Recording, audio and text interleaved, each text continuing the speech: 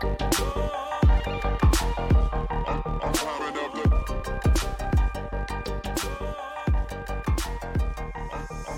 for tuning into Small Big Wins, a window to the world of young, ambitious problem solvers. They are makers, designers, builders, hackers, scientists who heard their inner voice and amplified it. To learn more about our guest and to view the highlights of this episode, head on over to fbw.hvj.coach. I am talking today to Nishit Mehta, the CEO of Microfine Products, a small-scale industry based in Bhavnagar, Gujarat, manufacturing fasteners, tubings, and precision marking systems for larger industries. Nishit Bhai runs this business for the last close to 40 years and employs 70 people now in his business. No big deal so far.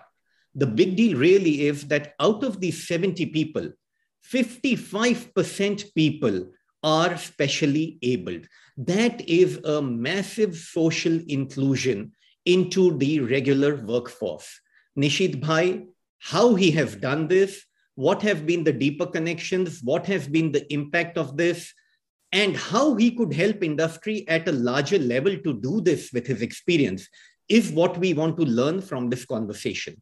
निशित भाई ने छोटे शब्दों में अगर बताऊं मैं, निशित भाई ने अपने कर्म को कर्म योग बना लिया है. निशित भाई, बहुत बहुत स्वागत है आज. नमस्ते. नमस्ते, थैंक यू सो मच, आपने वक्त दिया. निशित भाई, मैं शुरू करता हूं आपको ये सवाल से कि जब आपने 1978 में शुरुआत करी थी, और फिर मेरे ख्याल 1986 में आपने स्पेशली एबल्ड लोगों को लाके एक्सपेरिमेंट शुरू किया. हाँ जी. तो 1986 में आपके पास कितने लोग काम करते थे और कितने स्पेशली एबल्ड लोगों के साथ में आपने इनिशियली शुरू किया? 1986 में मैंने ऐसा सोचा कि नॉर्मल लोग में भी कहीं ना कहीं जगह पे क्षति तो बता ही देती है. जैसे कमिटमेंट लेवल कम रहता है, जैसे टाइम मैनेजमेंट में भी कम रहता है, जैसे अपना जो जवाबदारी लेना है तो जवाबदारी में भी कमी पड़ती है, एंड जंपिंग एटीट्यूड है. तो वैसे ही डिफरेंटली एबल लोग में भी मैं जानूं तो सही कि ये कमी इसमें है, तो मेरे को इसमें से ये कमी पूरी हो जाती है, तो मेरे को इसको without prejudice I should do the experiment so that I can get the correct findings. ये एचआर एक्सपेरिमेंट है, and that is a innovative experiment with sensibility, because I like people instead of making the product. जितना मेरे को product का innovative design innovative में जितना interest है, उतना ही मेरे को एचआर में भी प्रयोग करना मेरे को इंटरेस्टिंग लगता है, क्योंकि I like to observe what are the good points in which kind of people and what are the क्षति इसमें क्या है. तो क्षति के पीछे क्या पड़ा हुआ है उसको हम उजागर कर सकते हैं, तो that will be a beneficial in the mainstream for my factory and can create a win win situation. क्या बात है. मैंने शायद ये, हाँ, कल की ही बात है, मैंने कल पढ़ा कि जेआरडी टाटा पहले व्यक्ति थे हिंदुस्तान में जिन्होंने अपने कंपनी टाटा स्टील में पर्सोनल डिपार्टमेंट अलग से बनाया, अलग से कार्व आउट किया.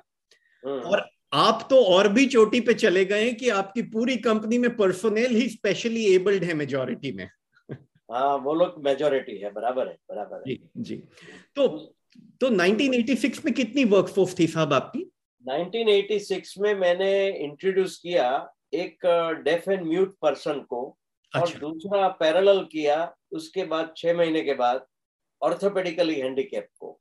अच्छा. अगर मेरे को लगा who has been avoided from the mainstream, why not to give them opportunity without prejudice in the mainstream, so that उसकी जो रेस है वो अपने वालों के साथ नहीं है, उसकी रेस है नॉर्मल लोगों के साथ, कि वो नॉर्मल लोगों के सामने वो कहाँ तक कैसे बैठ सकता है, और उसकी जो डिसेबिलिटी है उसकी पीछे उसकी एबिलिटी क्या है वो मेरे को कैसे भी करके ढूंढने का आशय था.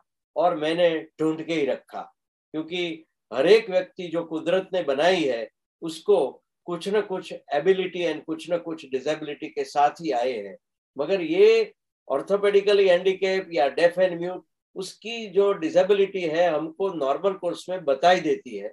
हमारे नॉर्मल लोग जो बोलते हैं नॉर्मल, मगर उसकी डिसेबिलिटी बताई नहीं देती है, उसका मेरे को परिचय 15 साल में नॉर्मल लोगों के काम का साथ काम करके सब बताई दिया।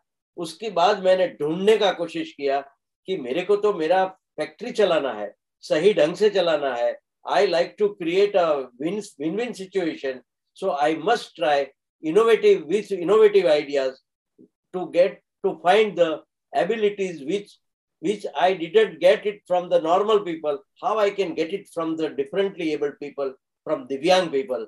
तो दिव्यांगता क्या है, दिव्य जो अंग है वो डिसेबिलिटी के पीछे का एबिलिटी का जो परिचय है वो उसको दिव्यांग बोलते हैं। तो दिव्यांगता का परिचय हमने 86 के अभी 38 साल में बहुत कुछ ढूंढा है और हमको बहुत कुछ मिला है। तो मैंने कर दिया धीरे धीरे करके 60%, 55-60%। Majority this kind of people, they are the correct warrior of our company. Nishit भाई, जो ये शुरुआत हुई किस व्यक्ति से हुई? आपने कैसे वो व्यक्ति को ढूंढा? वो कहानी की। एक व्यक्ति ऐसा था कि जिसका नाम है टुकेश भट्ट, जो हमारे एक एरिया में दूध देने के लिए अमूल का मिल्क का डिस्ट्रीब्यूशन का काम करता था। मैंने सोचा जिसमें माइंड लगाने का नहीं है उसमें माइंड वाले का उपयोग क्यों करते हैं ये लोग। Let me make investment of this kind of HR where the mind is required. तो उसके पास माइंड है, बोल नहीं सकता है, that doesn't make any difference, he is having the good mind. Mind is required to be invested at the right place so that उसका growth होएगा, उसका एक्सेप्टेंस होएगा। वो सही कंपनी में होगा तो उसको पीएफ मिलेगा, सही कंपनी में होगा तो ग्रेचुइटी मिलेगा, सब कुछ मिलेगा। he will get the shelter of ESI, and how he can work as in a mainstream as good as our normal worker, so that he can get the correct picture about his ability, and we also can get the correct picture about his ability behind disability. And does he still work with you?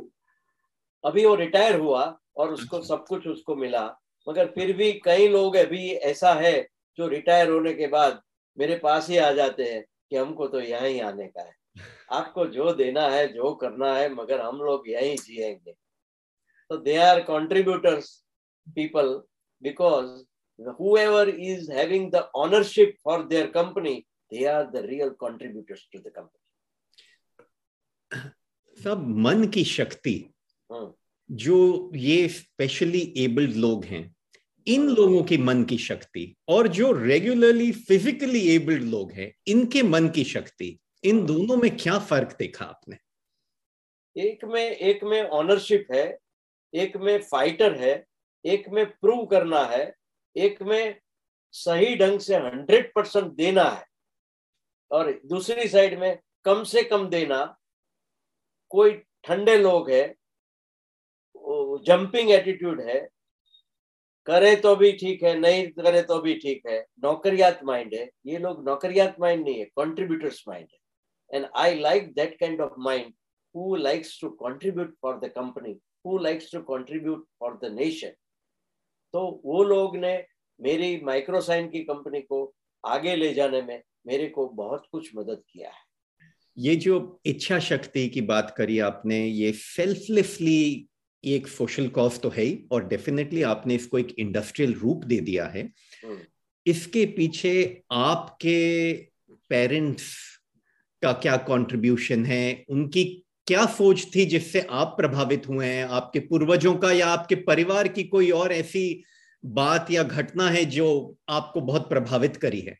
परिवार में दो चीज है, एक सेवा करना और selflessly सेवा करना। वो मेरे फादर और मदर को दोनों को अच्छा लगता था। वो मेरी मम्मी जो थी 75 इयर्स एज में, 75 to 80 इयर्स एज में हॉस्पिटल में जाती थी। कई लोगों के लिए घर में बनाया हुआ, अपने हाथ से बनाया हुआ सेव ममरा बनाती थी, पैकेट करके हर एक खाटले पर कॉट पे दे के जाती थी, जैसे फ्रूट देने का, ये भी कुछ करने का। किधर से भी टाइम निकालना है, इच्छा शक्ति है तो एवरीथिंग इज पॉसिबल। मैं बाहर निकल सकता हूँ, तो मैं दूसरों की सेवा कर सकता हूँ।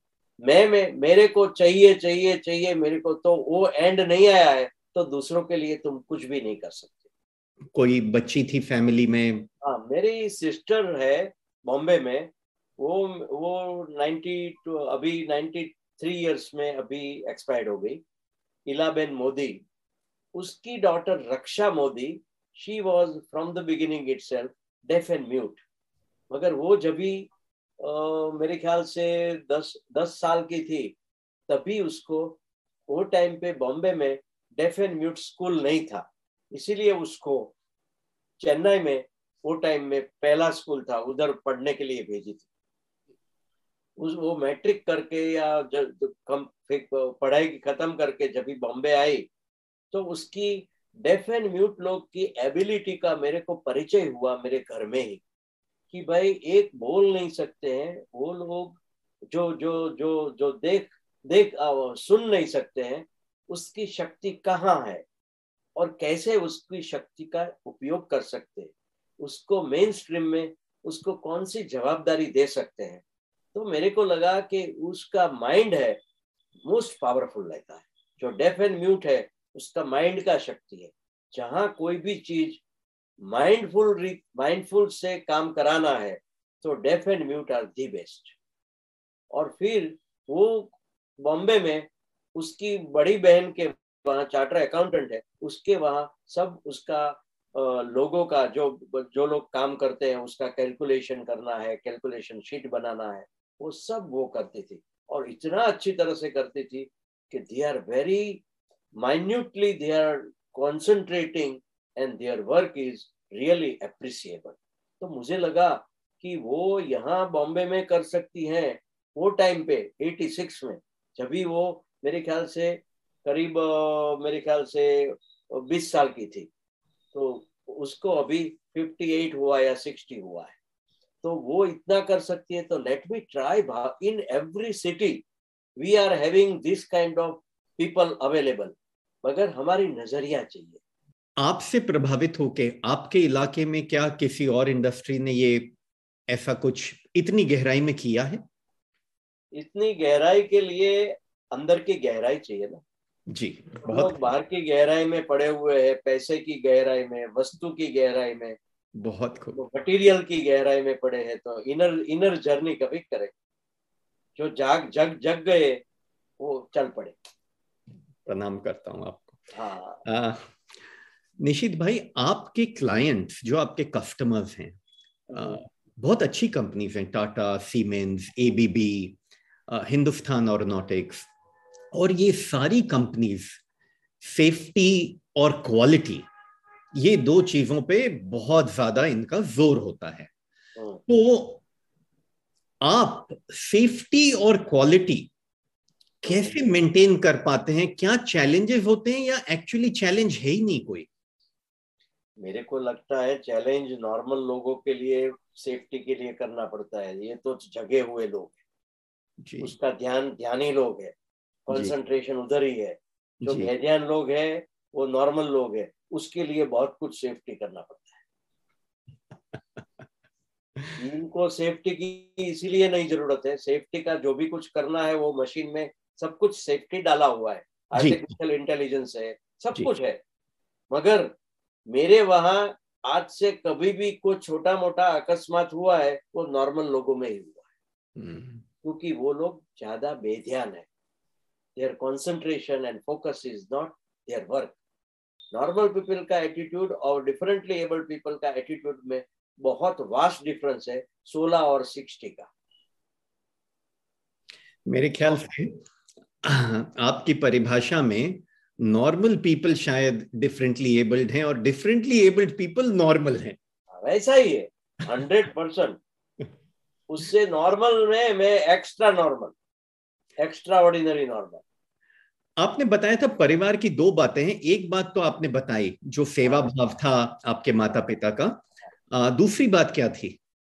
जो सेवा भाव था उसके पीछे एक चीज था कि we should live the life with the purpose.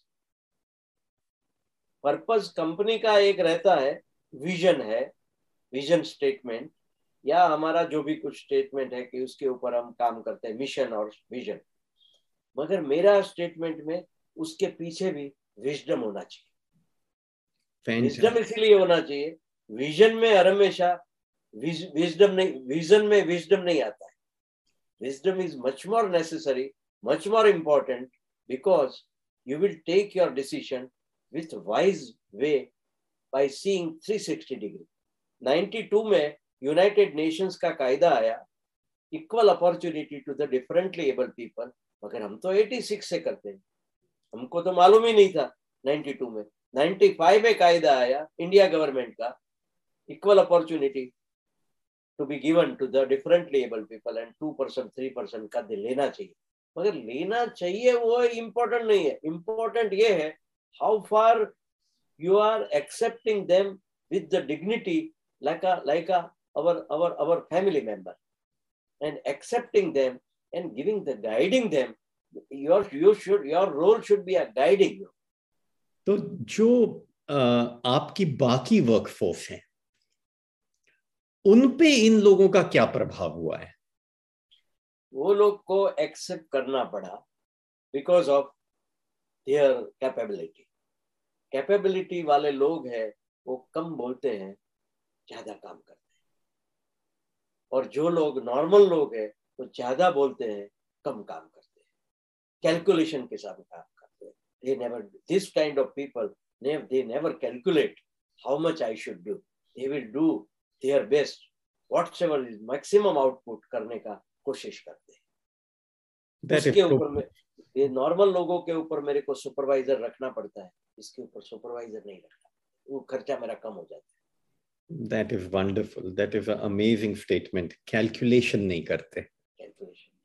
Calculation वो करते हैं जिसको बहुत, जिसका जंपिंग एटीट्यूड है ना वो लोग, क्योंकि उसको हमेशा ऐसा सोचते हैं मैंने इतना काम किया तो मेरे सेठ को क्या मिला। निशित भाई, एज अ लीडर ये पूरा इतना बड़ा बदलाव आया इंडस्ट्री में, आपकी इंडस्ट्री में आपने ये किया, इससे आपके या आपके जो भी और सीनियर लोग हैं, आपके बेटे भी शायद कंपनी में ही काम करते हैं, आप लोगों के व्यवहार में इससे क्या फर्क पड़ा है? मेरे को लगता है कि हमको धरती पर पग रखना है तो डिफरेंटली एबल्ड लोगों के साथ जुड़ना चाहिए, हमको सेंसिबल रहना है, तो ये जुड़ने की जरूरत है। अलग अलग सेंटर फॉर एक्सीलेंस बनाती हैं, centre for excellence for productivity, for quality, for manufacturing excellence वगैरह वगैरह, लेकिन आपने बनाया है centre for excellence for culture, for creative outlook. इसके पीछे क्या सोचती? This is really very very innovative. मेरा 2 चीज रहा है, जैसे 5 उंगली का काम है तो मेन काम मेरा डिफरेंटली एबल्ड का काम है, फिर बाद में I like that how we can helpful to make our better culture. तो उसमें कल्चर बनाने का ये है कि जो ह्यूमन समाज है हमारे आसपास वो अच्छी सोच वाले होने चाहिए, मटेरियल को कम इम्पैक्ट होना चाहिए, और उसको अपना एक व्यक्तित्व या अपना घड़तर करना चाहिए कि भाई मेरे को संगीत चाहिए या नृत्य चाहिए या पेंटिंग चाहिए, कोई भी आर्ट बिना आर्ट वो अच्छा मानस बन ही नहीं सकता है, because he should be a sensible people, proactive people. तो प्रोएक्टिव पर्सनालिटी कभी न कभी उसको कल्चर सुधारना पड़ेगा।